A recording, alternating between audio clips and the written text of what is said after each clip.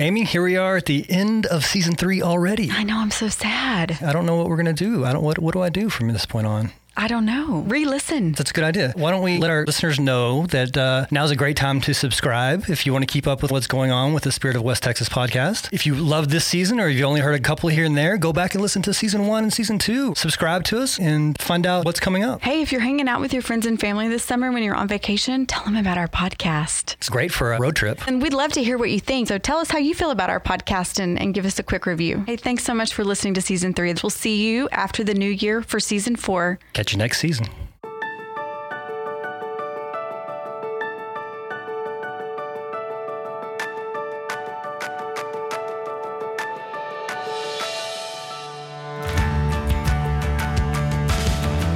Welcome to the Spirit of West Texas podcast, where we are having real conversations with people who live and work in West Texas. Our guests this season will talk about their big dreams. They'll share about their challenges and successes that they've had along their journey. Listen in, and we hope you'll learn something and maybe even have some fun with us along the way. Good morning, Amy. Good morning. How are you today? I'm good. How are you? I'm excited. Good. I'm excited today. I'm excited to be in the studio. I know this is going to be a very inspiring podcast. Yes. You want to tell everybody about our guest today? Yes. So, Jared, I had not had a chance to meet our guest until today. I'm honored to say that we have Dr. Walter Wendler, who was appointed the 11th president of the United States, just kidding, of West Texas A&M University on September 1st, 2016. He comes to WT from Southern Illinois University, Carbondale, where he served as chancellor from July 1st, 2001 to July 30th, 2007. Not a native West Texan, but he might as well be, Dr. Wendler was reared in North Point, New York, where he graduated high school in 1968. His studies took him from the East Coast all the way to the West Coast, earning him multiple degrees, including the Professional Master of Architecture from the University of California, Berkeley. His studies eventually led him back to Texas, where he received his PhD from the University of Texas. An avid writer, since 2007, Dr. Wendler publishes a website comprised of weekly articles that appear in Texas Panhandle newspapers and beyond. The site also includes more than 600 of his reflections that express ideas and views on the power of higher education and its impact on society. And listen, I love this. I read that he says, a few of them are fairly good. I'll leave it to you to judge the rest. Well, Jared, I've read some of them, and I can assure you they are all good. From his thoughts on service, leadership, and community, Dr. Wendler has something for everyone. And I know he'll leave our listeners feeling inspired and, more importantly, proud to be a part of what we call the Spirit of West Texas. I'm telling you, I'm ready to dive in. You ready to get in? Let's do it. All right, let's go.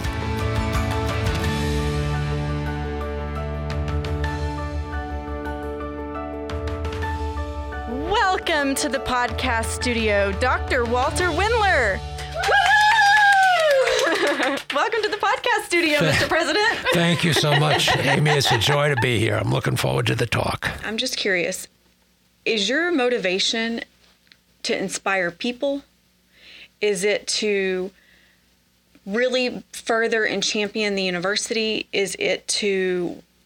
What is it? Like what? Because I can read your articles that are about higher education and still take something from them. As a leader, as an employee at this bank, like what really motivates you? Because I want to tell your story well, but we could take this interview in a number of different directions. Sure, so I'm just curious. Sure. And by the way, I'm comfortable with whatever you want to do. I will tell you that for me, it's to be able to inspire people. Okay, that's what I thought. You know, I've spoken to every high school north of Klondike in the state of Texas, 132 or 3. And that's public and private. And I am amazed by the people of West Texas. So you've been serving as president of WT for almost 7 years. Right. So it'll be 7 in September. Correct. Other than this role, what is it that drew you to the Panhandle in West Texas? Quite frankly, and I'm not going to tell you who it was, but I had a friend who was up here in the Panhandle in Amarillo, and it's somebody I know pretty well. And he was on the search committee. He didn't call me. But the guy that headed the search committee, he said, I think you should be interested in this thing. This was out of the blue. I don't know, I'm retired. I'm going to play golf every day now and be able to write. I could do both. We're getting ready to move to the Woodlands, and because it's close to the kid. We have kids in Beaumont and in Dallas. And he said, well, when are you going to move? And I said, I think we're moving on the 24th of May, I think is the actual date that we're moving. He said, hey, we're going to be interviewing candidates in Dallas on the 25th at the airport. He said, you could just stop down on your way from Carbondale to Houston and do the interview. Take a rest, get a free meal on us, and interview. So I talked to Mary again, and Mary said, well, if you want to go on the interview, we'll see what happens. So I did. Within 3 days, they were back in touch with me. They said, I want you to come to College Station and do an interview if you want to do that. And I did. I went and talked, and they basically told me you got the job. So what made me come to West Texas? The job. I really didn't want to retire. I'd retired on December 31st in 15. And on January 6th in 16, I was playing golf twice a day, even up there in the snow. My wife, Mary, said to me, you might want to find something to do. So that started this process that maybe it wasn't time to retire. I've got too many things I want to do. So what have you experienced living in the panhandle of West Texas that you've not found at other universities or in other parts of the country? Well, one of the things I really like here, I mentioned that I'd visited all of these high schools, and getting out into those communities, I'll never forget the first school we were going to go to was Booker. And we were laying in bed the night before we were going to go on this trip. And Mary said, why are we doing this? I said, I'm not sure. But I think we'll get to meet real people, because we would go at night. And Mary would come with me in the beginning. She always came with me. And we'd go at night and encourage parents and teachers and school board members so that we could try to find out, what people of West Texas expected of their university. And what is so moving to me about West Texas A&M University is the people own it. We got out and started meeting people, and I was taken by how these people possessed the high school, and when I got out there, how they possessed West Texas A&M University. They considered it their university in a way that I'd never seen before. And that is one of the things that has so attracted me to this place late in life, too. It's hard to describe. So you truly embrace this region. In fact, I read somewhere that we being West Texas A&M, firmly believe that regionality is not a limiting characteristic. It's a defining one. So how did the people and businesses in the communities of West Texas really shape and define West Texas A&M? That's a great question and a good point. And I don't know if that was my quote or somebody else's, but we do. You should take credit for it. You're right. Might as well. I get blamed for things that I didn't say. I might as well take credit when something appears to be good. But the bottom line is a lot of universities have what I call kind of metropolitan envy. They wish a place like WT wishes it was, closer to Dallas or Houston or New York City or Los Angeles. I've been to all these places, lived in most of them. The fact of the matter is, there is something to celebrate in this region of Texas. It's so important, and it's a juncture of so many forces at work. It's right in the middle of the country. It's right in the heart of the breadbasket. For all practical purposes, this region, West Texas, produces the food, fuel, and fiber that feed, clothe, and power the nation. And there's a sense of pride in that. And I don't think we should run from that. I think we should run straight at it and say, look, we're on important work here. We're not the Houston Ship Channel. We're not the financial center of the universe like New York is, or the digital center of the universe like Silicon Valley is. We are at the center of something else. We're the center of the nation. We're the center of food, fuel, and fiber production. We truly are that. We produce 24% or 25% of the nation's natural gas right here in the Panhandle. And I'll say, because I'm in Lubbock, on the South Plains. If I was up there, I'd just say the Panhandle. But the truth of it is, it's West Texas, right? It goes all the way to the Permian Basin, of course. And in terms of food, 30% of the beef that's consumed in the United States is produced within 125 or 30 miles from where we are right now, from right here, 30%. And we lead all of the nations in the world in terms of beef production. And I mean, they're not the states, all of the states in terms of, and we're so far, we can't even see them in the rearview mirror. We're so far ahead of them in terms of beef production. Dairy production is growing and moving north. Cotton production is shifting a little bit out of the South Plains more towards the Panhandle. It has to do with water and so on. But these things, I want to run straight at these things. And I want that to imbue what we do with pride and the people that support us. For example, the Bains are very supportive of what we're doing up there at West Texas A&M. They feel invested in the university. I know they do. I know Barbara does. I know Mike does. I know Mark does. Obviously, Mark a little bit more here, but the point is they're invested in this place. They take pride in it. They participate with it, and it's a tremendous feeling. So you started writing in 2007. Yeah. So you've created what has now become an online publication called Reflections from WT, the Heart and Soul of the Texas Panhandle. So the site has more than 600 reflections, some from your time while on the architecture faculty at Southern Illinois University, Carbondale, and the rest from your time here at WT. So is this a way of de-stressing, or did you just feel like you had something that you needed to share with the world that we needed to hear? Why did you start doing this? That's a really good question. In some ways, it's a little bit of both. But part of it is I consider university leaders at public institutions to be, and I don't want this to sound high-minded or anything, it's not, but to some extent, we're thought leaders. We are producing the people that will fill the classrooms and the financial institutions and the retail establishments and the factories and all that kind of stuff. And for us, the cattle operations and just all these things. We're producing those people.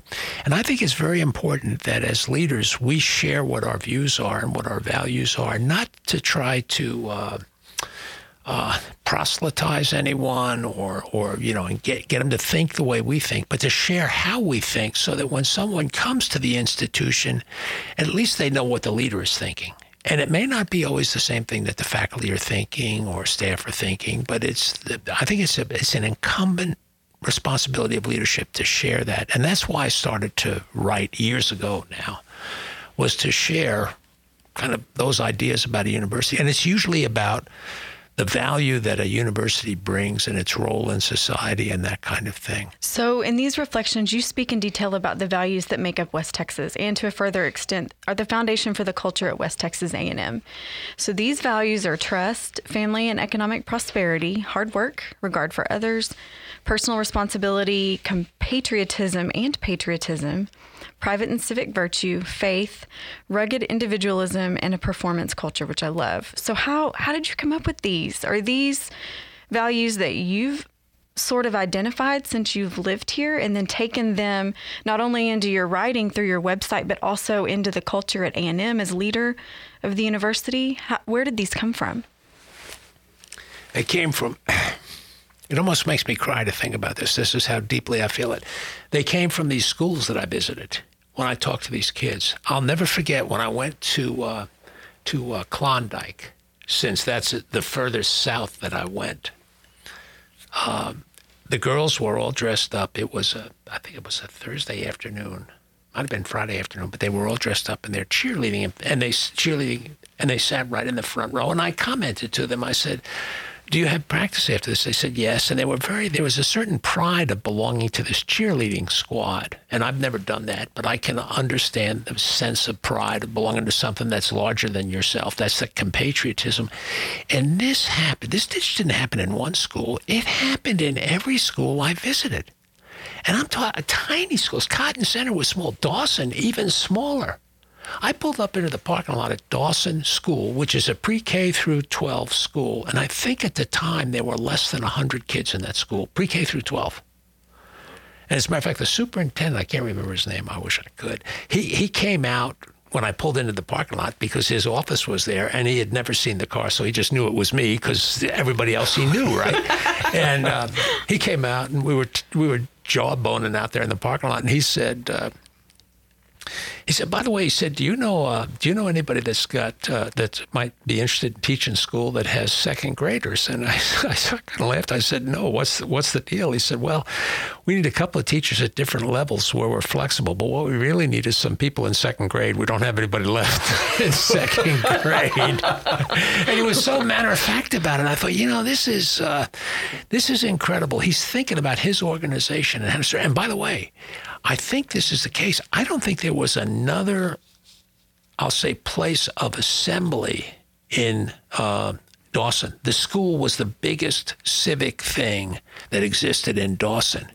As a matter of fact, they had a big sign out front that said, please be aware, our teachers and school leaders are armed and will do everything necessary to look after the children of our school, or words to that effect. And I mean, it wasn't just a little, it was 4 feet by 8 feet. It was a huge sign. I mean, that is incredible. Well, it is incredible. And I asked him, I don't care where you stand on Second Amendment rights or anything else, but there's this passion, this sort of kind of compatriotism and so on, and belonging to something larger than yourself. And he said, here's the problem. If we had and this guy had been around, I think he might have been a tech graduate and somewhere else. And he said, the fact of the matter is, if we have an active shooter in the school, the nearest police law enforcement are 25 minutes away. We're all dead by the time they get here.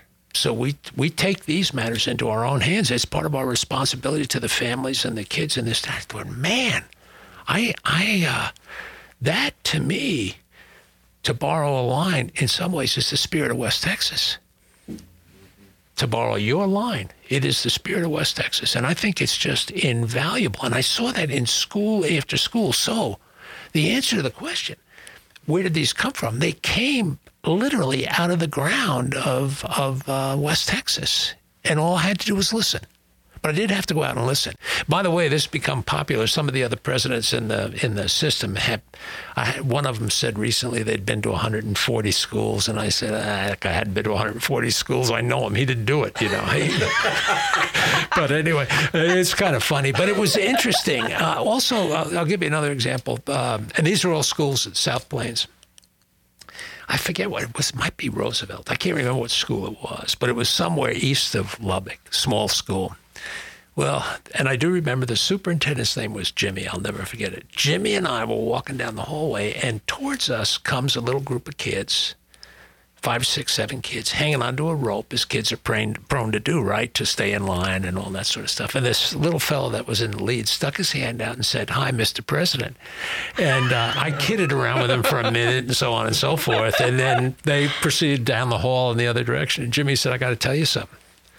He said, he has no idea that you're the president of West Texas A&M University. He doesn't even know what it is. He thinks you're the president of the United States. He said he's never seen a man in a suit before. And I got such a kick out of that. And it's so kind of honest and sincere. And, I was in not 100 schools like that, but I'll bet 30 or 40. I mean, I could go through the long list. When I talked to the superintendent at Paducah, he said, "Are you sure you want to come out here?" And I said, "Yeah, I do." I said, "I want to say I've been everywhere." And he said, "Well, come on." He said, "We've never had," and this happened to me over and over again. They said, "We've never had a university president on our campus, ever, to talk to kids about their futures." Because I told them, I'm not going to lie to you. I'm marketing. We want kids to come to WT. We're proud of it. But the fact of the matter is, I'm talking to these kids about a plan for a plan for their future, and what are they going to do to become engaged citizens. Why do I talk? You asked before, why write and share these ideas and so on? Because we're about the business of producing engaged citizens. I don't want to overstate the case, but I feel like we're saving. Our job is to, not so much we are saving, but it's to save, preserve, and move forward the concept of the American ideal. And I think can happen very nicely right here in West Texas. So that's a great segue. In your most recent article, you talk about the importance of taking pride in your community and how that will positively contribute to enrollment growth for the university. So I'm quoting you here. Pride enhances the connections at every level of university and community life and focuses on the day-to-day needs of all. Why would anyone want to study, live, or conduct business in a place that appeared apathetic to itself? Or that citizenship and a sense of belonging to an engaged community are unimportant? Indifference is the vilest form of neglect. Neglect chokes economic growth. Enrollment decreases follow and are a detriment to a thriving community. I'm curious. That's a good quote, by the way. Did you write that one? Yeah, I did. And by the way, there were so many from this article. There were so many. Well, you're far too kind. But did I write it? Yes. And this is I don't write a lot of stuff. We have people that work for us that write stuff. Not this. This is mine. And because some of them are dangerous. They're when I say dangerous, I don't mean literally dangerous, but they're very strong opinions about things that I try to share openly. But yeah, I did write that, and I do feel that way. I feel we have to exhibit pride in what we're doing, and if we're not, why should anyone want to come there? I mean, I'd go somewhere else. So how do you hold your faculty staff? How do you hold people accountable to that? How does that message transition all the way down? Well, it's a good question because that is, how do you do it? It's leadership. I one time spent, and you'll have to remind me because I'm going to get on a trail here, but it's an interesting one, I think. I one time, when I worked at A&M, I did long-range planning for Texas A&M. We did a thing I finished. I didn't do it by myself. There were 300 people involved, but I was the leader of it. It was my job. It was the only job I had. The president asked me to do it. And we developed this thing called Vision 2020, which was Texas A&M's long-range plan. Where were we going to be in the year 2020? And this started it in 97, and it took 2 years. So by 99, we were getting close to the end. We finished the plan. And, our goal at A&M was to create a culture of excellence on the campus. And that has to be how we get others to follow along anywhere, I think, is by what we do on a day-to-day basis, what leadership does. Is leadership really leading? Are they demonstrating a good way to do things? And by the way, I'm as fallible as anyone else, and I wished I could always say I'd never make a mistake, but I don't. I make plenty of them. But I try to own them, and, we work through that. And the thing is to model it. We went to see Herb Kelleher when he was we spent a whole day because he was involved on the advisory board, and Ray Bowen, then the president of Texas A&M University, and I went up and spent a whole day with him at Southwest Airlines. I have never in all my life seen anything like it. Everywhere he went, he knew everybody. And the fact of the matter is, Southwest's goal at the time was how to get a person from point A to point B at the lowest cost with the least hassles. And he didn't say that. That's my summary of what I saw and kind of what I know about Southwest. And it's not a commercial for Southwest Airlines, but more for Herb and who he was. And he was something else. I mean, we went on baggage ramps. We walked for 3 hours with him all through Love Field. He knew everybody. He hugged them. He asked one guy, this is 97, he asked one guy, he said, hey, did you get the alternator for that 75 Chevy? And the guy said, I finally found one. This is a guy handling the bags, talking to the chief, right? CEO. The CEO, did you get the alternator for that 75 Chevy? I've never seen, or 77, whatever it is. I've never seen anything like it. And he actually, you got the feeling he cared. And even if he didn't, you felt like he did. And so how do you get people to buy it? I think is to live it somehow. I really do think it is. And there's always going to be skeptics. I just know it. And I have a particular view of the world, my own view of the world that's, fits in pretty well in this part of the world. I'm fairly, I don't know a better word to use, so I'll say conservative.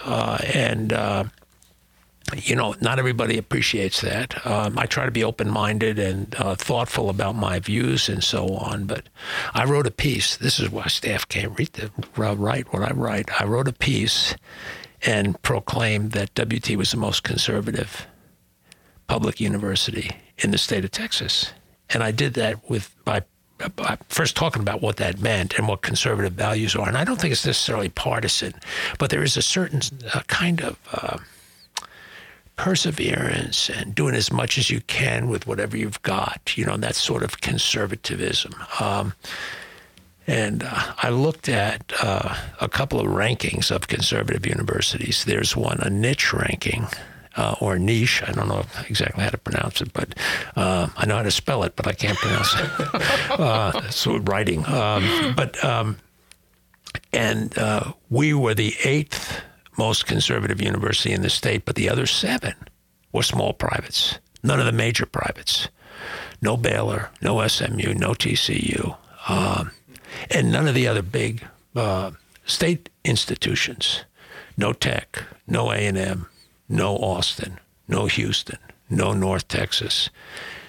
Number 8 was us, and there were 7 small privates in front of us, ranked as well. How are those ranking? I don't know how they rank. I mean, I study, I look, I always caution, this is this kind of ranking.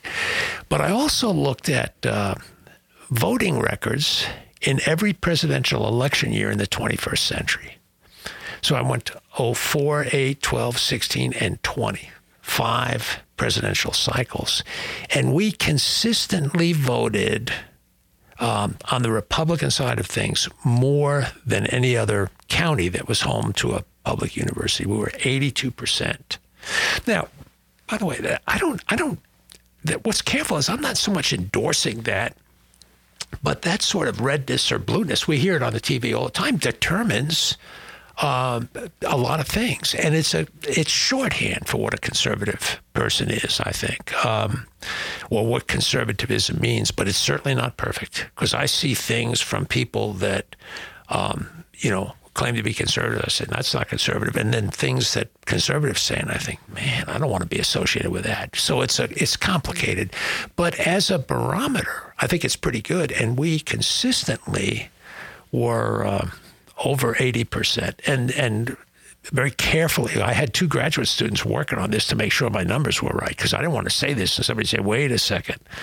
And we voted the opposite of Alameda County, where Berkeley is. I wanted to see what that one was. They were like 16% Republican, and the balance were Democrats, or Ann Arbor in Michigan, same thing. But I looked at all the schools in Texas, and we were the most conservative. Why am I telling that story? I don't know. Sorry. I don't know. It's a good story, though, I think. Yeah, it is interesting, and it's factual. As a matter of fact, I was so concerned about this, about it being misread, I sent it to College Station, and I asked the media people down there to look at it and say, look, I'm not worried about getting in trouble. You can't scare a man that ain't afraid to die. But what I don't want to do is misrepresent the university or the system in any way. I mean, I feel allegiance to that compatriotism in one of my values there, one of the West Texas values. I said, I want to make sure that this is I'm not doing something where somebody can say, this guy's off his rocker. And they came back and said, nope, based on facts, you qualify things. He said it's a legitimate conclusion to draw.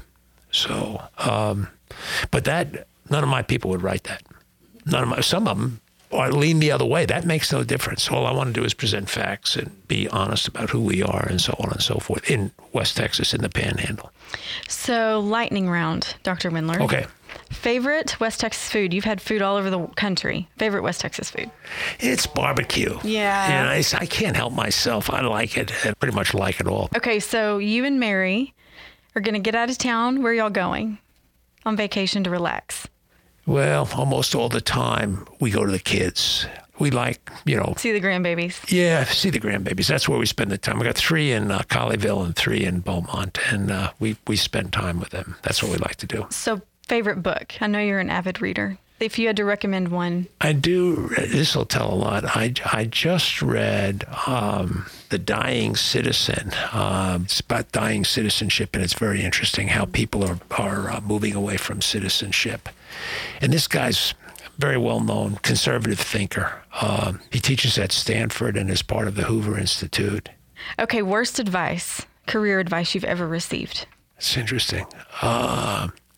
It was from my cousin, Elaine Spizzato, who was the guidance counselor at my school. It turned out to be good advice, but at the time I didn't think it was so good. She said, don't even think about going to college, Walter. You're not a good bet. Join the Carpenters Union and be like your Uncle Artie. He's a tremendous craftsman and mechanic. She didn't say that, but, a good carpenter. And that was all true. And it wasn't so much that it was bad. I think it was heartfelt advice. In the context of terms, it woke me up a little bit. It made me think about what kind of a future I wanted. It could have been perceived to be bad career advice, but it wasn't. It was fine. It was fine. Best advice you've received? I've heard this from a number of preachers that I've known over time, and the best advice I ever received from anybody was stick to your principles. Don't push them on anybody, but stick to your principles, and don't be swayed when you know they're right. And for a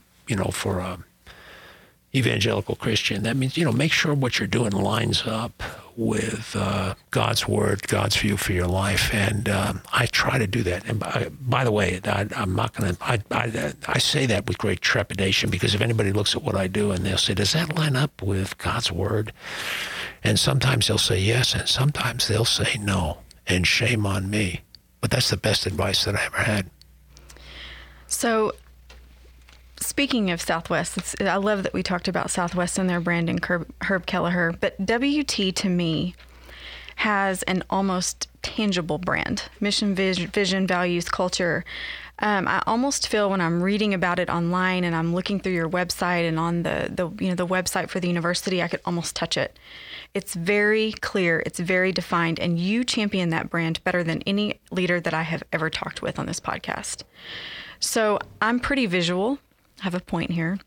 So I'm wondering, when you think about building a brand and sharing the story of mission, vision, values, and I think about your history in architecture and the understanding of what a strong foundation of, really means to the integrity of a building, does it help you kind of craft your story and the mission, vision, values, and the brand of West Texas A&M? They can't see me smiling, but I'm smiling wide. It's, I never stop being an architect. I'm always an architect. I shape policies and ideas and try to encourage others to engage those same things. And that's basically what an architect does, except an architect does it in three-dimensional space. I'm doing it in sort of in the heart and the soul of the people I work with, trying to encourage them to get something that they're on fire about. And it works for me, and it is a foundation. The strong foundation is very important. So you clearly spend a great deal of time reading and researching and writing your reflections, recording a podcast, the video op-eds. All of those are a wonderful combination of thoughtfulness and inspiration and conviction and vision. So I'm curious, where do you find inspiration so that you can inspire others?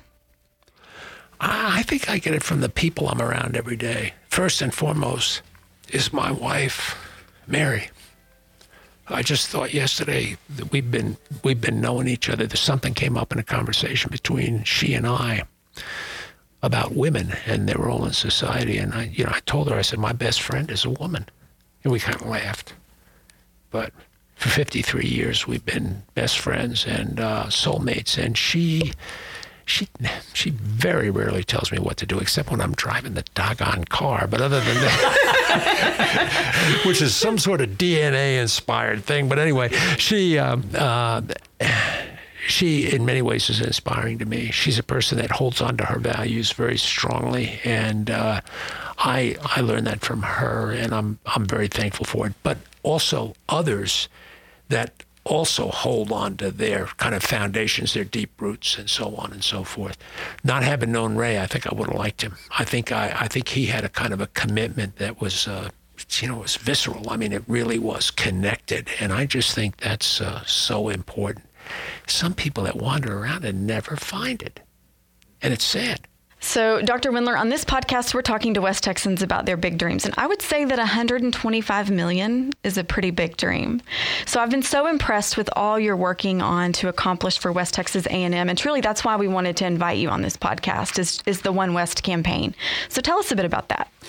I will. We did a long-range plan for West Texas A&M called WT 125. And that plan, and it was we started it about 6 years ago now, and it took well over a year to finish it. But it laid out where we thought the university should be in the year 2035, which will be our 125th anniversary. Well, as we began to structure a fundraising campaign, we said, well, maybe we should think about that 125. And my first response was, that's good, but I think it might be too little for what we can do. And we've proven that to be the case by the year 2035. We started the campaign just a few years ago, and we're at 123 million now. And families from across the Panhandle have been very, very influential. As a matter of fact, the Bain family has been very helpful to us, and other people associated with First United Bank, the Schaefer family, they just one of the Peels, just people that have been very, very helpful to the university. And this campaign is allowing them to, in a sense, contribute to the future of WT, and they've done so in spades, just in spades. Just recently renamed our football stadium Bain Schaefer Stadium. The Bain Athletic Center on campus, First United Bank Arena, we call it the FUB, but it's just been one thing after another, but it's all focused on the 125-year anniversary and $125 million. But I'm going to say this right now. I think we'll pass that. I'm going to say before the end of March. Surpass the 125? Yep. We just need a few more $1 million, and we've got 3 or 4 deals that are going right now, and we're going to surpass it. And then what we're going to do, and this is no secret, we're going to set another target to try to get to $200 million. And, for a regional institution, this is not an apology. It's a point of pride, but that's a fairly significant capital campaign. And it's a joy to watch. So that is a big dream, certainly, for West Texas A&M, Dr. Wendler. But what's your big dream? That's interesting. Well, it's kind of like it's a Boy Scout dream. I want to leave this place better than I found it. And I don't know how much longer I'm going to do it. People keep asking me, how much longer are you going to work? It's like, I ask them, do I not look like I could work another day? I mean, it's always the same thing. But I think it's to leave WT a better place than it was when I got there, which is pretty hard to do, actually, because it's a good place. It's fundamentally a good place to be.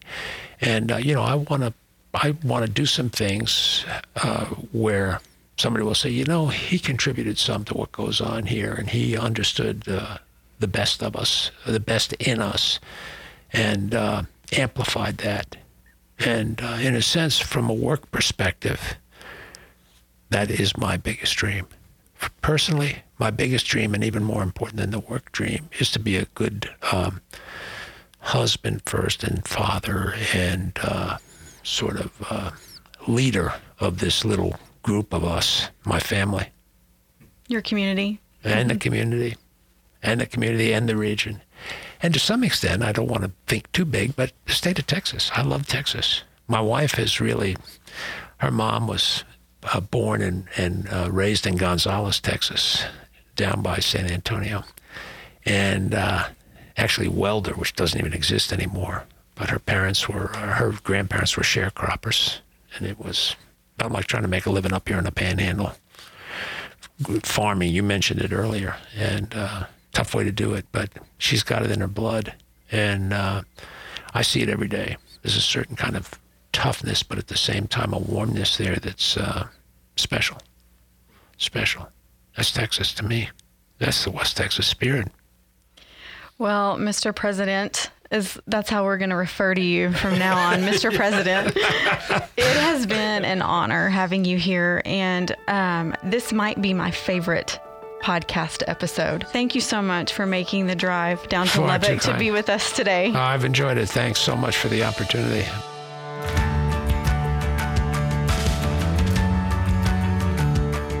Amy, I could just leave this recording for a couple more hours. I was going to ask, is there some sort of Guinness Book of World Records award for like the longest podcast episode? Because we got so much good stuff. I'm telling you, it was. You've really not outdone yourself editing this episode, Jared. I think the best part about it is that the conversation was going and energetic. The second he sat down, and I just had to hit record, and we were just going. Yes, I was really nervous about this interview. Mm-hmm. He has an incredible resume. He is an academic. Yeah. And what a delight. Oh, man. He was a delight. So much good, just nuggets of gold and wisdom that he had behind him that was just so impressive. I loved it. The good news is, we can't get all of his, as you said, nuggets into this one episode, but you can find more information about Dr. Wendler and some of his insights on his website at walterwendler.com.